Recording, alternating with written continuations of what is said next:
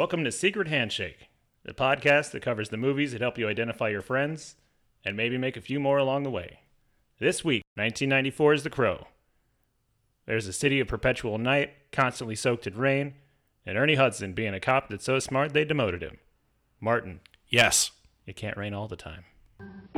People once believed that when a soul can't rest, a crow can carry it back from the dead to seek justice and put the wrong things right.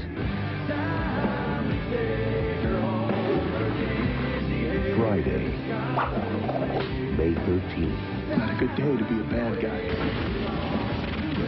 Brandon Lee. I love you. The Crow, rated R.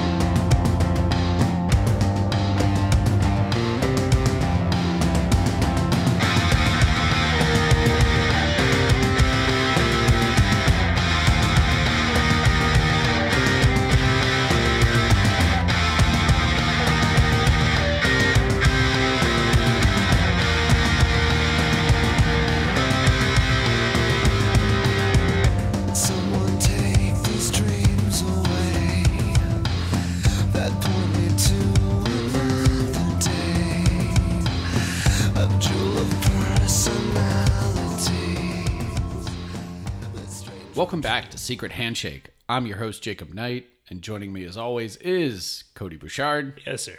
And Martin Carlson. Hello. So this week, guys, The Crow. Cody, this is your pick. Set it up. Like many of the films that I've covered here, I don't remember the first time that I saw this, but it was must have been sometime around the time it came out. So I was somewhere between, I guess, 10 and 12 or 13. And this movie really had an impact on me. It really touched me, like, emotionally, like at some core level. Like, I was about this movie for a very long time. I bought, there was a kiosk in the mall, and I bought this little cheap, crappy ring that they have, and it had a quote on the inside that said, like, love is forever, and then the outside it had, like, a crow or something on it, and I wore that thing for a very long time. It turned my finger green just because it was crappy metal. This movie meant a lot to me when I was younger.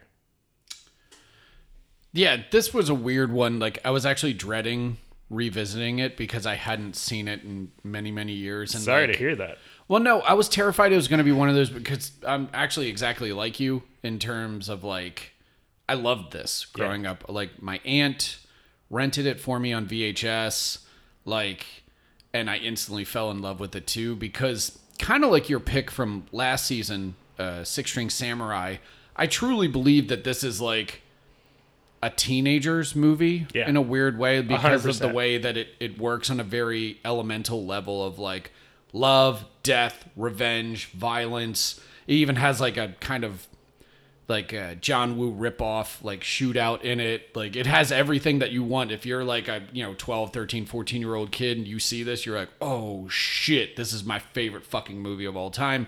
But honestly, watching it 20 something years later, like I totally fell in love with it again because it's great. Like it does exactly what it says on the tin. Yeah. Yeah, I mean, ditto to what you both said, but I think I was 11, and I'd heard about the movie and I was like obsessed. I was that age where I couldn't see everything I wanted to. My parents were a little bit more protective about it, and then my brother's friend had the VHS and brought it to our cabin. We had a shitty old black and white television, so I watched The Crow in black and white, which actually worked kind of perfectly. Well, the director originally wanted to make it black and white and just have the flashbacks be in color. I mean, it basically is. It's so desaturated. Yeah. But I watched it, and I was 11. Like you said, I mean, this is completely, like you were saying, this was me at 12 and 13. Like, Yeah. it's so, like, I read a review about it, like, it's basically pre-emo, right? Where Yeah, it's just, like, 100%. super moody. Because, like, I was at age 2 where you're, like, getting your first, like, actually falling in love with girls when you're in middle school, and this idea of, like, what true love is. And it's, like, we talked before in another movie, like, this is what I thought adult life was. Right. Was, like, this is reality. And like you said, like, it pulls on John Woo. It pulls on, like, Tim Burton's Batman. I think it even pulls on Teenage Mutant Ninja Turtles. It's, like, of that line, you know, the style. And I adored it then. You and I watched it last year, Cody. Yeah. Like, we were just, like, hanging out here, like, pre-COVID, and I was like, you want to watch The Crow? He's like, yep. Absolutely. And we watched that and Blade back to back. It was was- fucking awesome. I was just about to say, I think this, because you were saying that it pulled on those other films, I think it also strongly influenced, like, Blade and The Matrix. Yes, absolutely. Yeah, I like that you bring up proto-emo, though, because, I mean, it's Robert Smith, right? Yeah.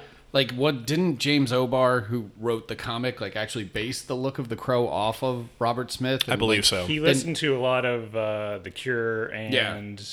I forget what else I was reading earlier today. The but- Smiths, I would imagine. Yeah.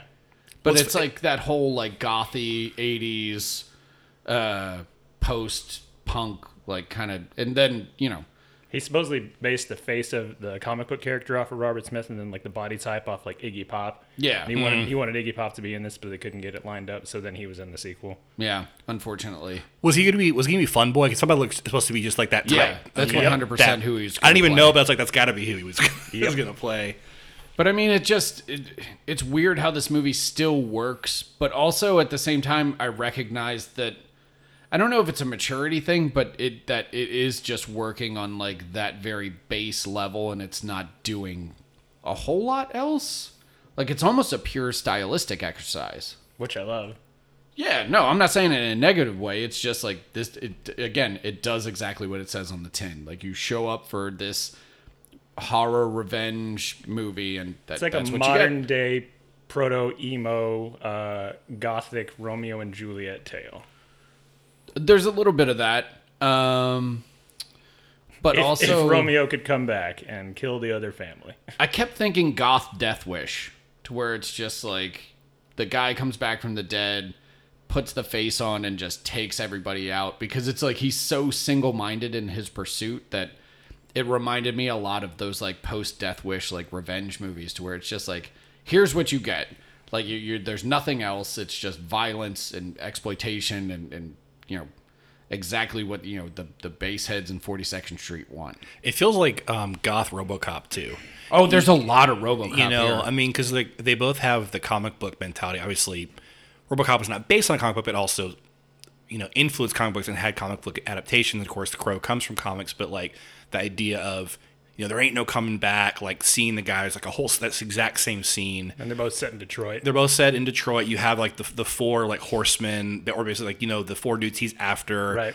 Picking them off one by one. Obviously, RoboCop takes more time to get, like, this jumps right in. It's like Yeah. he wakes up, it's like, I'm here. Well, no, Well, he the still has Flash- he still has to get his memories back, just like RoboCop did too. Yeah, I was gonna say the flashback sequences are very reminiscent of like when Murphy goes back to his Yes. house and starts seeing like his wife and kid, and like it's when the humanity starts infecting like the robot at that point. Like they're done almost identically in The Crow. What's interesting though, like, but what RoboCop has that extra layer of you know, social satire, you know, and Oh, yeah. which what I'm saying, but that's what gives it that extra level, because you take that away and it is also an adolescent movie. You know, I feel like if you do, Sure, yeah. you know, and this film is very similar, but it doesn't have that extra element to it.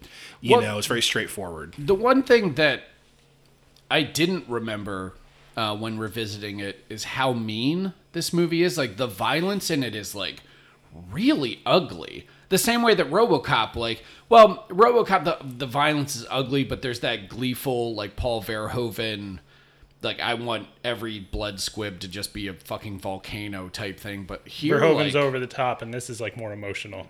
this is very emotional, but it's also just like, It's realistic too. it's realistic. but there's also weird scenes like when he squeezes the heroin out of the mom's arm, and Mother is the name of God on the lips of children. Something like that. Yeah. Mother's a name for God on the lips of all children. Yeah. It's way rougher than I remember. It's a being for also like the fact that it opens with sexual violence towards Shelley. Yeah. I mean, like it's very brutal, and the flashbacks are like they're really effective. Like every time he sees it, you're seeing like, oh man, it's so fucked up, and it's really rough, like you said, and the violence too. The whole thing feels like people are walking on glass. So you think about after Gideon is blown up and like he's comes out, and it's like the way he plays it has this hand wrapped, and he's just like this beaten up piece of meat, Joe Polito meat. Skank is the same way after his encounter. Yeah, everyone's just like the whole thing is really nasty. Yeah, but it also but at the same time has that beautiful through line. It's trying to show that he's this almost kind of innocent soul with this power now. Right. I was just kind of thinking as you were saying that too, like the movie is very dark and gritty and kind of emotionally depressing, but the real uplifting part of it all is really Brandon Lee's character, because he's wide-eyed and smiling as he's taking these guys out, and he has quotes or quips to say. Yeah. He only gets the emotions when he's going through the flashbacks. And Ernie Hudson too. Yeah, Ernie Ernie Hudson gets a whole bunch, but is it inappropriate to say that this is Brandon Lee's best performance? Because I would agree with you. Yeah, easily. it's that was the other thing that struck me revisiting it, was that we had watched a bunch of Brandon Lee movies together. We watched Rapid Fire, we watched Showdown in Little Tokyo, and wasn't Showdown the one that he did before this? Directly before, I think. Yeah, with Mark Lester. Yeah, right. And then because the comic book author was worried about Brandon Lee doing it until he came and saw him on set and heard him do some lines and stuff, and then he was sold. Yeah, because that's the thing, is that even we commented is that he had that great physicality and could totally do all the stunts and fights and everything, but he was still figuring the acting part out. He's pretty flat even in Showdown in Little Tokyo. Yeah. I mean, you got Dolph. He's not giving you much to work with. I love my Dolph. You know this, but it's he also tries to do a lot of his jokes kind of fall flat. He's trying to be the goofy partner. And it's ugh. Here he really lays into a lot of the theatrics of the revenge, and especially reading Edgar Allan Poe lines, and the kind of the line that you just said, mother is or is it God is the name? Mother's the name of God on all lips of all children. Oh, there we go. Yeah. I always fuck it up. But I've watched this way too much. I believe. Well, the thing is, morphine is bad for you. That was the other thing when I was watching it, is that all the lines came back. I knew by the end, I was literally reciting it along with the movie. I was like, oh shit, I watched this a lot growing up. Yeah. I listened. And this actually, I think the soundtrack came up episodes ago. We're talking what's the best ripper of a soundtrack. Well, that was going to be my question for you guys: is did you see the movie first, or did you have the soundtrack first? My brother had the soundtrack. Okay. And I heard him play it. I said, and I wanted to be like my brother. I 100% had the soundtrack first. It's so good. I don't think I ever had the soundtrack, but I really, yeah, I definitely saw the movie over and over and over. Wow, I played that fucking CD into the goddamn ground. I have it on my. Oh really? Yeah. Yeah, it's just incredible, because you had Stone Temple Pilots, who had the huge hit off of it. Yeah, Rollins Band, Nine Inch Nails, Rage Cure. Against the Machine, The Cure, who wrote a song for it. Yeah, exactly. Jesus and Mary Chain, Jesus and Mary Chain, My Life with the Thrill Kill Cult, Pantera. There's one more. Ministry? Is Ministry on it? No. Helmet is, yeah. Well, I dug deep for that. Yeah, man. I had a Helmet t-shirt in high school. I wore that shit until it had holes in it. Yeah, Crow was, I think, this way. I was so just a goody two shoes kid, but I was you could. I had a medallion that I had on my keychain. It was actually from Crow City of Angels, because by the time I saw this, City of Angels was already coming out in '96, I think. So it was catching up on the kids who finally gotten around to seeing the first one. So I was obsessed with the new one coming out. And City of Angels had the weird soundtrack too, to where it had moved into new metal, where you had Korn, Deftones, Hole, all of those Garbage was on it, but it was all. At least the soundtrack was good. Yeah, well, yeah. City of Angels is rough, man. And I think we talked about it one night. I mean, obviously that's a whole other conversation of. I think it was the same night that we hung out. We watched like The Crow, and then I think we watched Blade, and then I think we watched City of Angels. Yeah, we put it on because I think you came over and we were starting that, and it's like, or no, Aaron did. Yeah. And the thing about that movie is like I read the whole thing. It basically has like a Snyder cut experience where the film was cut to shit, and I guess like I read the original storyline. It's like that's awesome, and they even shot it all. It's completely lost somewhere. It'll never be seen. Well, and there's like a whole podcast episode to kind of explore not only the sequels, but like the numerous treatments or like people who have been approached to make sequels of The Crow, because you had like Nick Cave at one point. He wrote it. He wrote one. Rob Zombie had the weird futuristic, like it was like The Crow 2046 or some like crazy title to where it all took place in the future. That would have been interesting. Yeah, I would have watched a Rob Zombie. I would Crow. actually. And then you don't hate him. I would watch that. weren't they trying to remake it with Jason Momoa at Yeah, one point? For the longest. Yeah. That was going to happen. That was like the He last pulled out in like version. 2018, Yeah. I think. Luke Evans It was was the first attached. time he's ever pulled out.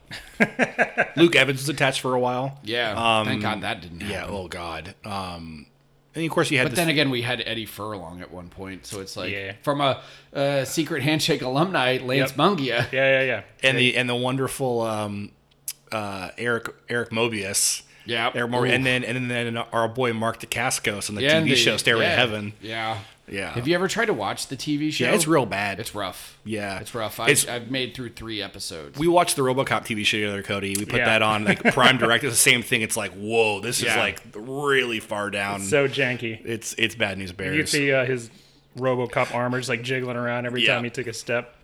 But I think the other thing that when we talk about with the soundtrack is the score to this movie is I forgot how good the fucking score Awesome. is. It's amazing. Is it That's Graham right Revel? for- Yeah, it is. Fuck yeah. It's like this wonderful mixture of film noir and also like 90s industrial acid rock, and the more heartstring tones, anytime they're doing. Beautiful orchestral stuff mixed Yeah. in. Every time the kid shows up, you get that great theme. Yeah. Yeah, it's almost like a love theme. It's really great. That like linked to Shelley too when she comes da da da da Yeah. da da da da da da da. Yeah, it's that cue when she at the very end is like walking She's out of the walking into graveyard. cemetery, yeah. Man, that like you were saying earlier, Cody, that was 12-year-old me just being like, "That's the love I want." Exactly, dude. 100%. Yeah, I'm just like, I would die for this love. I love so intensely. I'd also forgotten how stacked the cast is, to where like oh my god, you not only have Brandon Lee and Ernie Hudson, but like Tony Todd is like the main henchman. he's so good in this. Michael Wincott is the bad guy, who I always remember because he has that fucking voice that's like amazing. Bai Ling is his sister, half sister. Yeah, Caw, bang, fuck, I'm dead. oh my god, Wincott just almost steals the entire movie. Really does.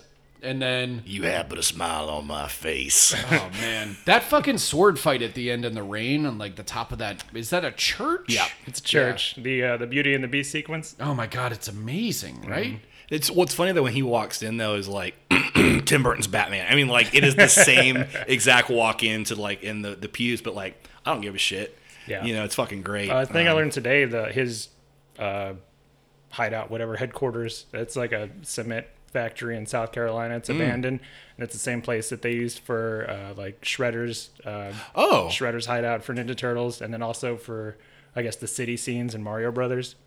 Well, it's interesting. I mean, Really? Mm-hmm. Wow. the Ninja Turtles thing again. Like watching this, I really kept thinking of that movie because I was thinking about the trajectory to like modern comic book films, and I feel like you have like Ninja Turtles, then this I think is the next one that takes it. Well, you're forgetting one, a big one. In between those, Before. Darkman. Sam Raimi. so yes, Is that Liam Neeson? Yeah. I love Darkman. I was actually just thinking about it this week. I don't think it's in that. I mean, I think visually, yes. It's not as serious. Well, it is. I feel like just like Ninja Turtles, though, in terms of the popularity of the film. Like, Darkman didn't have that big of a social impact, I feel like. Darkman was a massive hit. Was it that huge? It was a big hit. Yeah. I'm on your side, It's what Martin.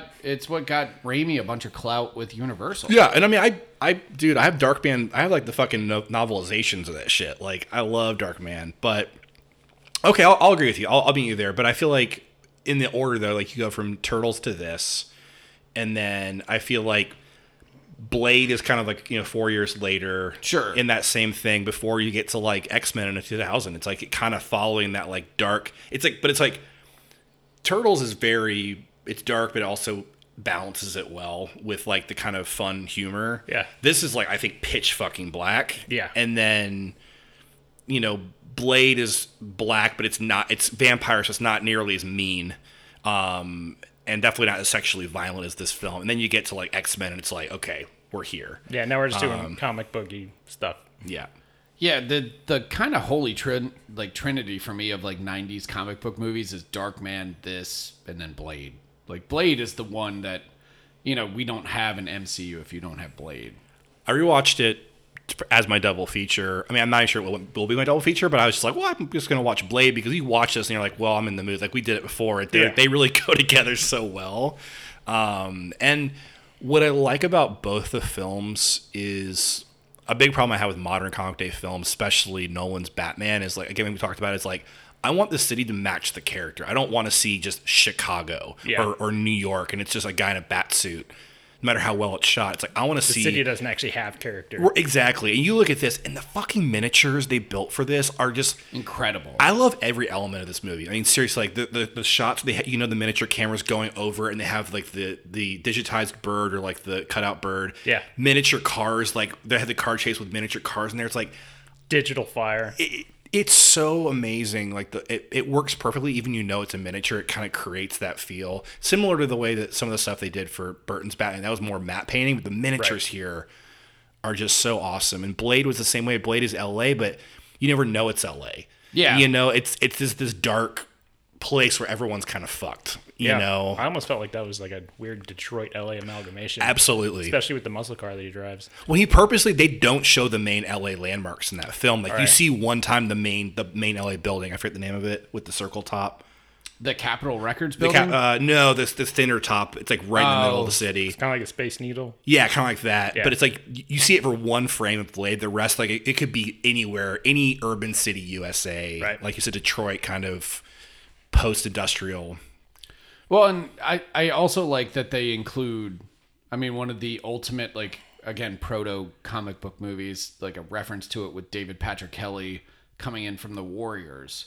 Yeah. Yes, absolutely. Because that's one of the great, like, pre-comic book movies that wants to be a comic book, let's say. When he did the edit with the comic book frames, too. No, exactly, yeah. But, like, having him in it as, like, the main bad guy is, one of the main bad guys is T-Bird is, like, ingenious. No, I think that is definitely a straight path right back to Warriors. Like, I mean, I was thinking the same thing as, like, David Patrick Kelly, for me, like, he shows up in a lot of Lynch stuff, and he's in a lot of, of course, he's in Commando, but for me, he's always Warriors and then this. And they are such similar characters. It feels like that's him grown up.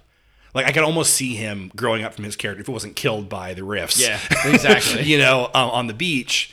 But it has that kind of, like, he's kind of a punk, too, but his energy, like, the way he plays off with Tony Todd, the three of them, Wincott, him, and he's like, they're talking about, how Gideon's burned to the ground, and he's like, one of my men got himself perished, and the way he's like talks, he got the burn marks like right on his cheeks, or almost like he poked something through and it's like a scar. Yeah, it's fucking awesome. Everything about him, he's got the gauge, a little wooden gauge, like shoved through his ear. His weird like Caesar cut in this too, like everything about his character, like. I like all the henchmen because I feel like they're designed in a way, but like he's the one who like you can tell just kind of digs into it and is like, oh yeah, I get to do some Walter Hill shit again. I think Walter Hill is it. I mean, because this also has a lot of feeling of Last Man Standing too. I feel like the kind of city, and of course, pulling in the Woo action. Sure. As well. And also the idea of the city just being this character in and of itself. Yeah, kind of like how Streets of Fire is just in another time, another place. Like, it's that way that he pulls on the kind of elemental components of, like, storytelling. Like and comic book. It's mythic. Yeah, mythic and I think, comic book and also, like, kind of classic, in a weird way, classic Americana, too, with cars. It's there here, too. This is, like, urban Americana. Yeah. I feel like. And plus he gets the best death scene. That car explosion, I was watching, I said, I think it's my favorite car explosion in the history of cinema. When it breaks, when the shell breaks off. Yeah, separates from the frame. It's just like... It's really great. The stunt, okay. Obviously, this is touchy. There ain't no coming back, man. But the stunt work in this is great. Minus Brandon Lee's death. Yeah. yeah. So, like, Yeah, it's... they were doing you were doing so good. Well, this whole shoot was riddled with different accidents and tragedies. Yeah. They had some guys get electrocuted. Another guy like burned his arm. Another guy, like a plaster worker, was disgruntled and drove his car like through some of the sets. Yeah, it was almost I did not know that. Yeah. Yeah, it was, well, it was featured on that Shudder doc, Cursed Films, where like Michael Berryman talks about it very gravely, let's say. But it really was, when we talk about the lineage of movies that were quote unquote like cursed, like The Exorcist and stuff, like so much shit happened on this that you're like, what the fuck was going on here? Or was it just straight up negligence, you know? Yeah, it's weird because it's Miramax. Well, I'm not. That was not meant to be a joke, but it is a joke. But you have Edward Pressman producing it, who's legit big. Sure. He did fucking Conan. And this guy's done big properties before and big movies, and the film feels like pretty fucking epic. For like, you could tell they had a limited budget in some, but also like they knew where to fucking throw it on the screen. Yeah. And they really do. I mean, the explosions are huge. The death scenes are awesome. The gore's great. The whole design, yeah. It's a kind of a full experience. Like, I was just watching last night, and I've probably seen this probably 20, 30 times in my life. And every time I watch it, it's just like, it really takes you away. It has that really great, just like, I feel like Burton's Batman. For me, I grew up with that too, just being taken into this world. And I believe the Crow would exist, and people wouldn't be like completely like, "Oh, what are you doing here?" Sure. Yeah. And Biling's butt. Oh yeah. Yeah. I like the pretty lies.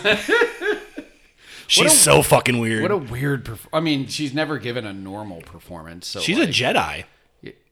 She was a Jedi yeah, in you're one right. of the movies. Like, she just shows up in like one of the prequels. But like her as the main villain's half sister incestuous thing that's happening there, like, wow. It's my father's daughter. There was another one that was like, all right, I forgot that this was occurring. Daddy gave me this on my 10th birthday. It said, it's like, you're a man the moment you realize you're gonna die. It's like, oh god. It's a fucking snow globe with a graveyard in it. It's so bizarre. Like, but that's another one of those weird like touches to where I'm like, this feels like it's geared towards like 14-year-olds. Like, it's just like it's operating on such a like strange, like juvenile level almost. And that's exactly what it is, and I think that's why it played so much to all of us when we were younger and really tapped into our emotional core. Like, it's a movie that's not necessarily written towards, but just really chimes in with people of that emotional Intelligence, maybe? Intelligence was what I was going to say. Honestly, yeah. It's a simplistic view of love and of life and revenge, and there's no gray area about what he's doing. Yeah. There's not one sense of there's a dark side to revenge. It takes you to. At all. Like, this could that's almost be gone. like a Brothers Grimm kind of thing, because it was like they were supposed to get married the next day, and then they get On taken Halloween. out. Yeah. It's all There's very no mythic. politics in this movie. No. It's probably the best way to put it. Where like you watch Death Wish, and you're like, RoboCop has an agenda. Even Kill Bill has some thoughts on it. I wouldn't say politics, but is more about the moral complexity. All the Korean movies, let's say. I just rewatched Lady Vengeance, like that kind of thing too. There's a lot going on, and I just ordered that Arrow Blu-ray box set of the Vengeance trilogy. I think that's the third or fourth time I've owned that trilogy. did they have it in 4K? I don't know. They've been doing a lot of 4Ks lately. Yeah, so. we should check. I did order the King of New York 4K so we could watch it on your new player. Oh, yeah. For our listeners, I just got a PlayStation 5 and new HDMI 2. Took Fury Road for a test spin. Looked really nice. And Cody's never seen King of New York, so we're going to blow his mind. Yeah. Looking forward to it. It's going to be good. I want to say real quick, too, I just think that, like, the screenplay shouldn't be overlooked. I mean, David Shao, who worked on it, who's a really great horror writer. And He's in the movie. Yeah, he's one of the henchmen at the long table. The boardroom. Like, he's got a gun. okay. He gets pulled he's under the first table. one that gets pulled down and then disappears. He's wearing like a vest and nothing else. I mean, like pants, but He was kind of having a heyday at that point because didn't he do Texas Chainsaw 3 too? he That did write wrote that? Leatherface. Yeah. But when we talked to Joe Lansdale, they're friends. Yeah, they're buddies, and so it's cool to see. I think that you have a horror author who was, and I read one of his short story collections, and it's really awesome. And you could see, a person with some real horror roots, like kind of bring his own thing. Because I read the comic, and it adds its own little thing to it as well. Because he's part of that whole splatterpunk He is era. Yeah, like Edward Lee and like Ketchum and that whole era. So, But don't call Joe Lansdale splatterpunk. well, he's not. He'll fight you. So as far as the screenwriter being in it, the comic author is also in it. When the pawn shop gets blown up and the people are looting, he's the guy taking TV. With the long blonde hair, right? Yeah. That's him, yeah. Oh, no shit. There we go. I love when Cody brings the trivia. Just Bringing it. Quick little IMDb checks. So we ready for questions? Let's do it. Get All into right. questions.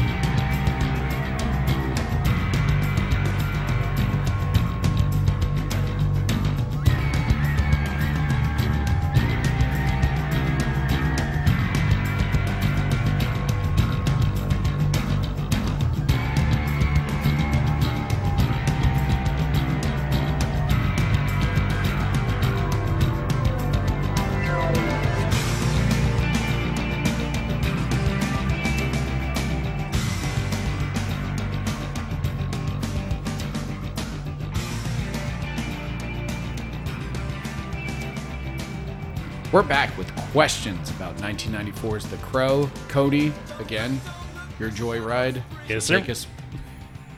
Take us with you. All right. Let's start the first one off with Jacob. Which revenge death was your favorite? In this movie? Yes. Oh, T-Birds.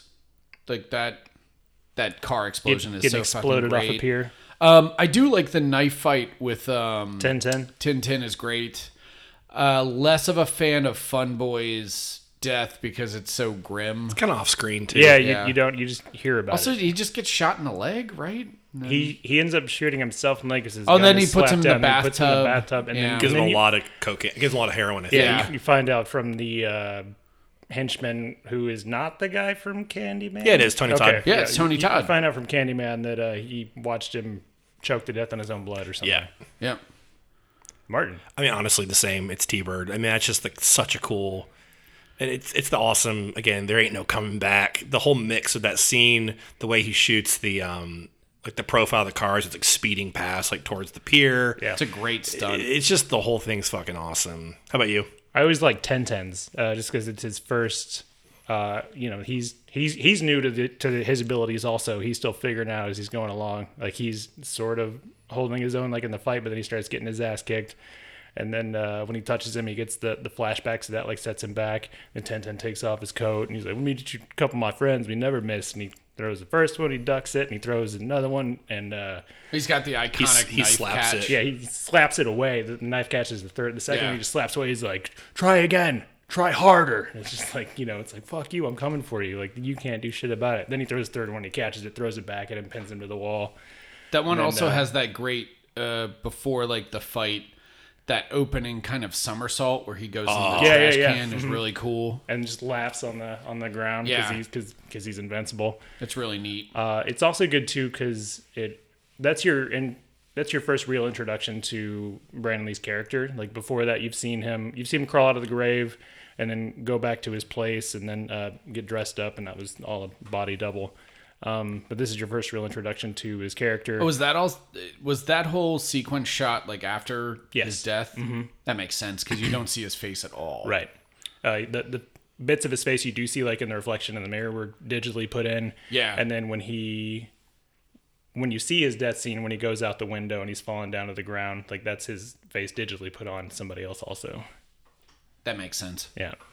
But yeah, so that's your first real introduction. That's your first time seeing him in this form, and you get to figure out what he's about and how, you know, he's, do you remember a year ago, a man and a woman, Shelley Webster? He's like, oh, I remember, yeah, we did it real good. And then it, like, that affects him and sets him back. So even though he's this wraith of vengeance, he's still the emotional man to a degree that he used to be. Like, he still feels the pain of it all. Yeah, it's all the RoboCop stuff. Right. Yeah. And then you get the line from T-Bird later on, like, yeah, like you said earlier, one of my whatever got himself perished. They stuck knives in all his vital organs in alphabetical order. Such a good line. God. Yeah, so that was mine. Let's go question 2. Martin, gonna go to this one. Yep. What's your weapon of choice from the movie? You can go throwing daggers, shotgun full of Rings. dashed hope rings, and let's go 1010's revolver, or not 1010, Party Boy's revolver. Oh, Fun Boys? Fun Boy, yeah. I mean, shotgun with the rings is so fucking cool. I remember when I was young, I didn't realize that like you needed a shotgun shell too, which he does have. But I was like, oh, you just pour a ring in the shotgun, you can shoot it. You know, That's a spread gun. Yeah, right. I had an argument with a friend. You can go bird hunting with just old wedding rings. Yeah. How about you guys, Jacob? Can we add Michael Wincott's sword? Oh, it's because badass. that's Yeah. one I would use. Yeah. I would get that because he has that whole fucking vault Yeah. of blades that he opens up. Like That's also very Blade, like just to have Yeah. this big Yeah. metal, like fancy. You open it up, it's all lit, and the swords are lined up in a circle pattern. It's like the Super it's like the comic industrial, like Art Deco style too Right. of Blade. You know, Yeah. it's really cool. We have to talk about how he just dressed like an equestrian rider. Oh the my whole god, movie. the buttons go here and they're below his waist too. Yeah. Like there's a separation from the vest, and they're also on his pants. Like, Yeah. So fucking cool. He's got the knee-high boots. He's always got the flowy sleeves. I don't know, it's like a coked up polo player. the pirate sleeves. it. Yeah, it was great. What's your weapon? My weapon of choice, which is in the that's one of the songs in the movie. I do like the shotgun, but just for flair, I'll say the knives. Okay. I think they could have done more. And it's also, as the movie progresses, like he's collecting the weapons and then he uses them back against the guys. So after he kills T-Bird, when he's in the boardroom, let's say, with all the long table of all the drug gangster guys, like the two guns that he has are Fun Boy's gun and T-Bird's gun that he starts off with. So that was cool. All right. Next question. Totally not just reading this off of my phone. Jacob, did this movie make the leather trench coat cool? No. I mean, it was cool long before this, right? I mean, there is some significance, obviously, because he steals it from Tintin after he kills him. But, I mean, no. I mean, you've had dusters. What movies came before? Every Walter Hill movie ever made. Like, Streets of Fire has Michael Pare in a duster. And Darkman. Darkman has one. I mean, there's a lot. You could go through a whole Maybe list. not leather, but the duster's been a thing. Yeah. I mean, even Mac from Always Sunny. Yeah. I mean, he always The wants duster. the duster. Same question. Yeah. I mean, yeah, I think I agree with you, Jacob, that it's yeah, and of course Blade after this.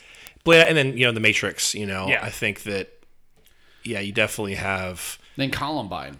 Oh. Oh, no, but I remember the big deal because it was like I think it was March, actually fucking this month, so 22 years ago, 99. I was a freshman. I was obsessed with The Matrix. Saw it with my dad. We were blown away, and then it came. It was coming out in September on DVD, but the rumor was it wasn't going to come out because they were like, oh, because of Columbine, they're never going to release it. And of course, didn't have internet in my house. Couldn't really look up to realize that was bullshit.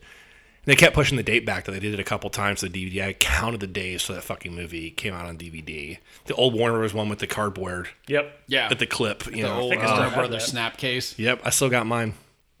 I think I do too, That's so actually. cool.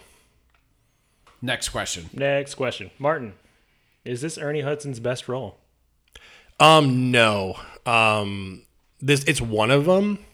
I really love him in this movie a lot.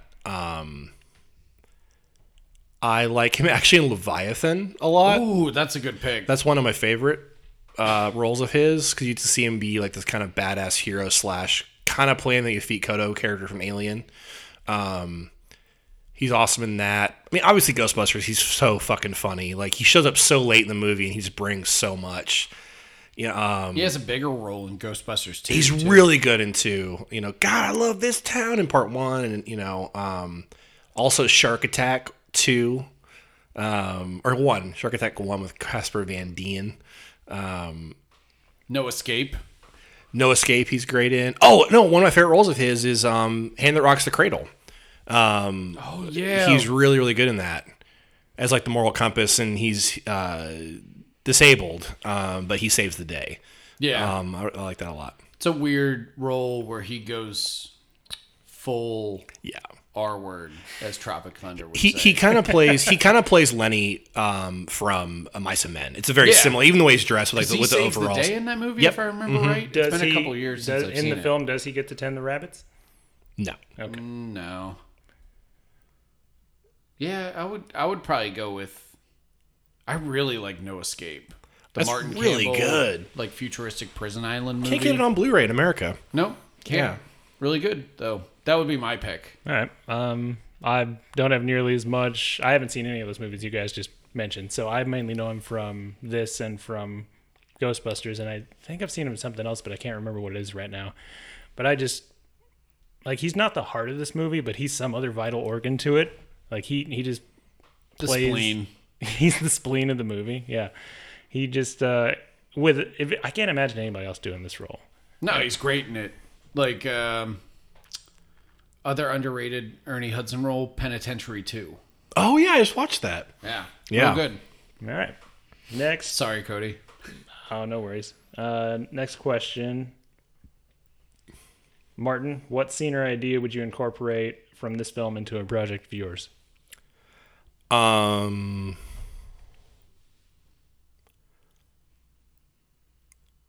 honestly, I would just probably take the RoboCop setup too, of like having like these 4 henchmen who are like it's almost like a boss level type thing, or you're working your way up to the boss. Right. Now, the funny thing is for this film is he has no difficulty with any of them. Yeah. Like there's no like conflict in terms of like, are you worrying he's going to be hurt with them until he gets to Michael Wincott. Right. But I love that setup. I love like where you're working your way up the revenge train, or up the revenge ladder. So I'd probably take that. Jacob. Man, I really like. It's weird, like it's just a minor setup thing, but I really like movies, and it was a thing that when I was watching it today, that struck me that again I forgot about it. It actually reminded me of Watchmen a whole bunch. Is that I love The movie or the TV series? just the comic book actually. Okay. Is how Watchmen had all of it has the 2 detective characters that kind of just investigate and like show up every now and again. And also Rorschach. But yeah, but that's kind of my point, is that you have this main storyline, but it has like a police procedural around it, around this like supernatural thing. I always like that. So that would be a thing that I would just steal in general as like a storytelling device, is that I love, you have Ernie Hudson as the beat cop, and then you have that other Latino actor who's been in a million things. Whose name Cobra. I can't remember. The Scarface detective. Yeah, but he, like, they have the whole feud thing, and they're going through and, like, stealing case files and blah, blah, blah. Who objectively is not good at his job because he's always getting beat out by Ernie Hudson as a beat cop. Yeah, and I mean, that's kind of, like, the main conflict between them, but that's the thing that I really like is, like, here's this weird cop movie. You ever see the Lou Diamond Phillips movie, The First Power? Absolutely. Where it's like, him hunting, like, what is it, like a possessed, like, serial killer? It's almost like Fallen. It's a little bit like Jason Goes to Hell. Yeah. It's a hot body hopper. But it's a straight up cop movie with fan like of Fallen. supernatural elements. Like that's how I forgot that like The Crow literally opens at a crime scene, and it's just a cop movie that then evolves into this gothic romance revenge thing. But that's the storytelling like setup I would like borrow a million times over because I love that. Nice. I would take the Eternal Night, rain-drenched Blade Runner thing. Yeah, the neo-noir, like kind of detective aspect to it all, which also the director also did Dark City, which I really like. Yeah. And that's the same thing. Yeah, Dark City's fucking great. Yeah. Good old Kiefer with his mind powers. What a weird fucking movie. That's telekinesis, son. What's next? All right. What would you double feature with this, Jacob? Darkman. I mean, we've kind of already gone over it, but it was the movie I was thinking about the most while watching it, is that just these early 90s proto comic book pictures that are R-rated, super weird, clearly come from like auteurs to a certain degree. Like you can have your argument as to whether or not like Proyas isn't a true auteur or not, but like they feel distinct and they feel from their era, and like they're both, they couldn't be made today because post MCU you're never gonna have these one-offs the way that the 90s did, and Everything's got to be a tent pole. yeah, like I'd love to watch a double bill of these on 35 millimeter. Mr. Carlson, what would you double feature? I mean, my go-to, it's got to be Blade. Like I was sitting here, I was like, because that was my choice earlier when I was thinking about it, and then I was like, is there a better double feature? We've done it as a double feature. Yep. There's something about that era of how Hollywood was terrified of comic books. Like they really were like, how do we do this? And what I like about this film, you watch the trailers for this and it's not like based on the award-winning comic book. Now it's like they'll buy any fucking like Cowboys vs. Aliens is like a fucking like cast-off piece of shit. But they bought it because it had a concept. What was it? The Mars one? John Carter? Well, that's a classic. Yeah. That's from the 20s. And okay. Yeah. My bad. But there's that kind of thing now where it's like it's based on even like Empty Man, right? Where it's like Boom Studios, they try to be like, hey, it's a comic book, so you're gonna like it. And this is a film that basically is like based on a comic, but it's not saying we're a comic book film. I feel like Blade's very similar in that because Blade is a badass action film with Wesley Snipes. Like it's following his trajectory with horror elements, but besides that, you wouldn't know. It doesn't say Marvel all over it. It's just little things as Marvel and like the Avi Arad and like Stan Lee executive producers. Besides that, nothing. Yeah, and no call outs. And it's like I actually like the MCU. Like I have no problem with it.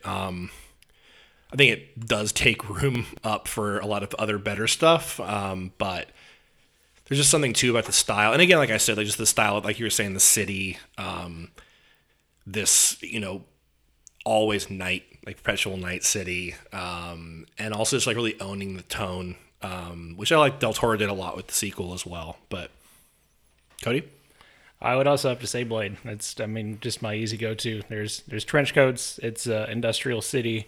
It's this underbelly that isn't necessarily known about. I mean, even though it's definitely a lot more prevalent in The Crow, like it's obvious. There's, Devil's Night. The whole city gets set on fire.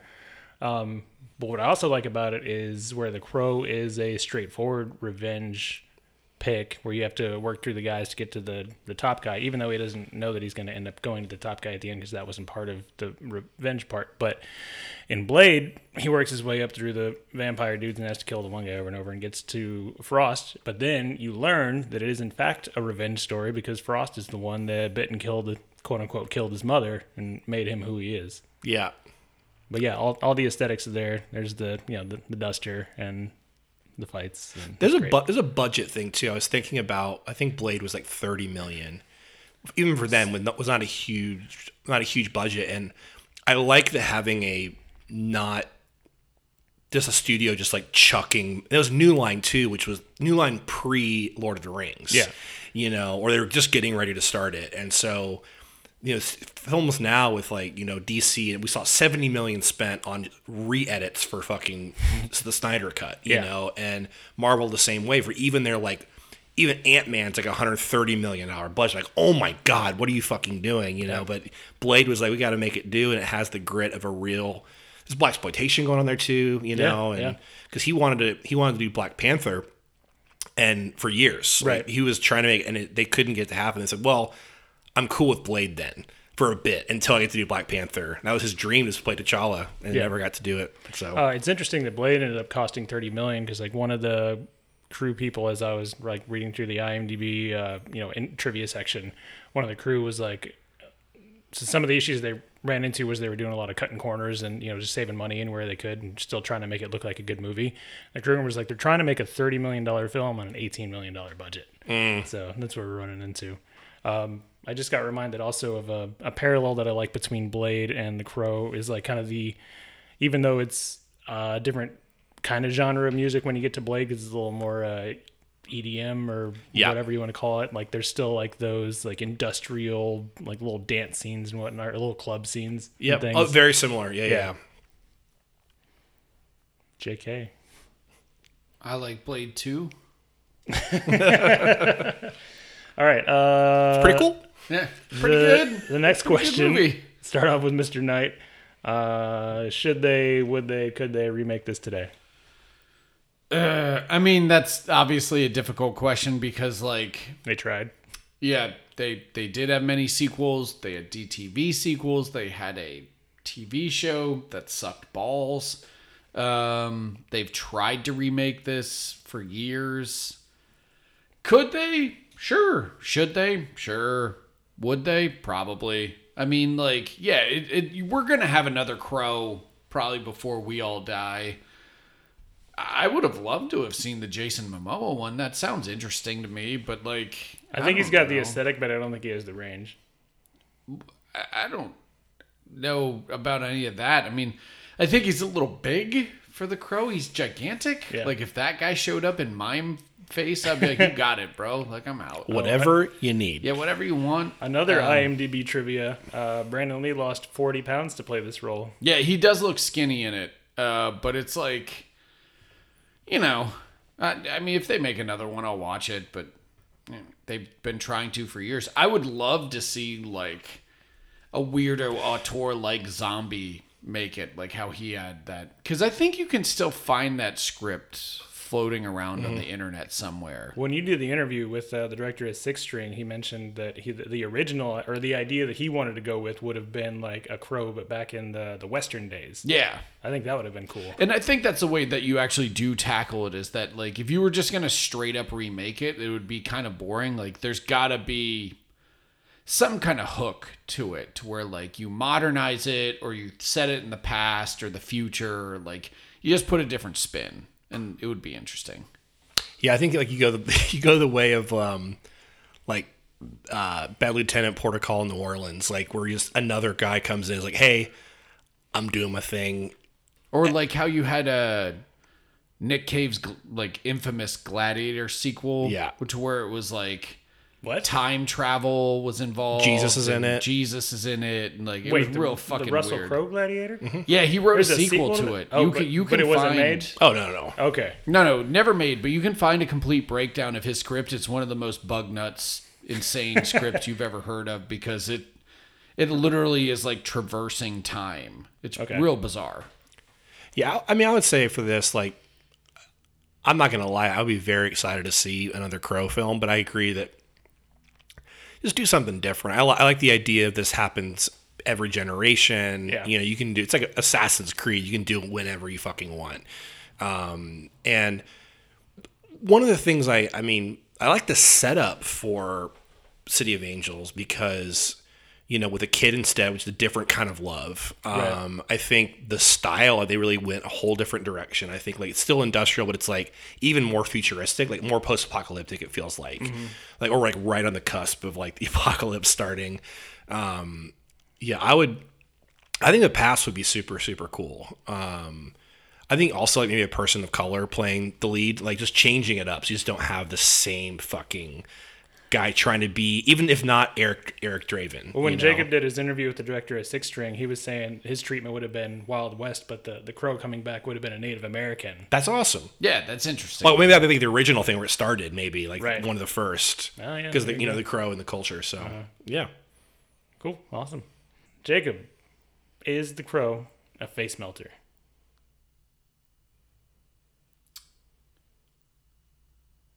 You know what? I'm going to go with yes. Just because I believe there was like a whole generation of people who were just completely changed because of this movie and probably turned on to genre cinema and like loved, like just sought out like everything in this kind of mold afterwards. Like, so I'm going to go with yes. It's way too influential to not be a face melter. And even revisiting it today, like I instantly got sucked in and was like, wow, this movie fucking rules. Like, it's well made. Like, we can make or have the argument about Alex Proyas in general, about, you know, his career and what happened there, because there's some good stuff, there's a lot of bad stuff. But, like, you know, he knocked this one out of the park, and it still holds up, man. Martin. 100%. I think. I mean, like you were saying, Jacob, like affected a lot of people, affected me personally, affected you. It was a big part of my life. I thought it was the coolest thing when I was like 12, 13 years old. Yeah. And watching it today, like more objectively, it still kicks so much ass. Like this movie is, I love the way it looks, I love the way it sounds, I love the cast, I love the music, I love like honestly, I wouldn't change anything with this movie. Yeah. Except for the egg scene. Yeah, Dolores, I don't know. Dolores the making only eggs? Scene that's like oddly out of place to where she's like, "Mom, you're making eggs." She's like, "I'm trying. I'm off of heroin." She like, "Come over easy," and I'm like, "What is happening?" This could have gone.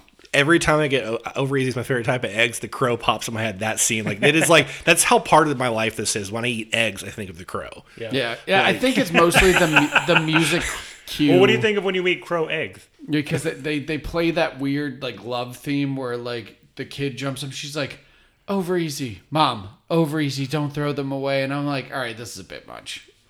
Yeah, I disagree. I think that fits fine. It's Eric Draven has brought love back into the world. Sure, whatever, man. Cody? Yeah, it's 100% a face melter, but not in the action sense. I think it's 100% like an emotional, formative face melter. This movie is a cornerstone of my emotional development. I love it to death. I rewatched it today again. There's not a single thing I would change. This movie does not miss a beat. It's not just, you know, solid action or solid drama or solid exposition. Like everything is placed out. Every puzzle piece is set perfectly. The movie moves along at a it's not a breakneck speed. It's not a sluggish speed. It's moving just as fast as it needs to.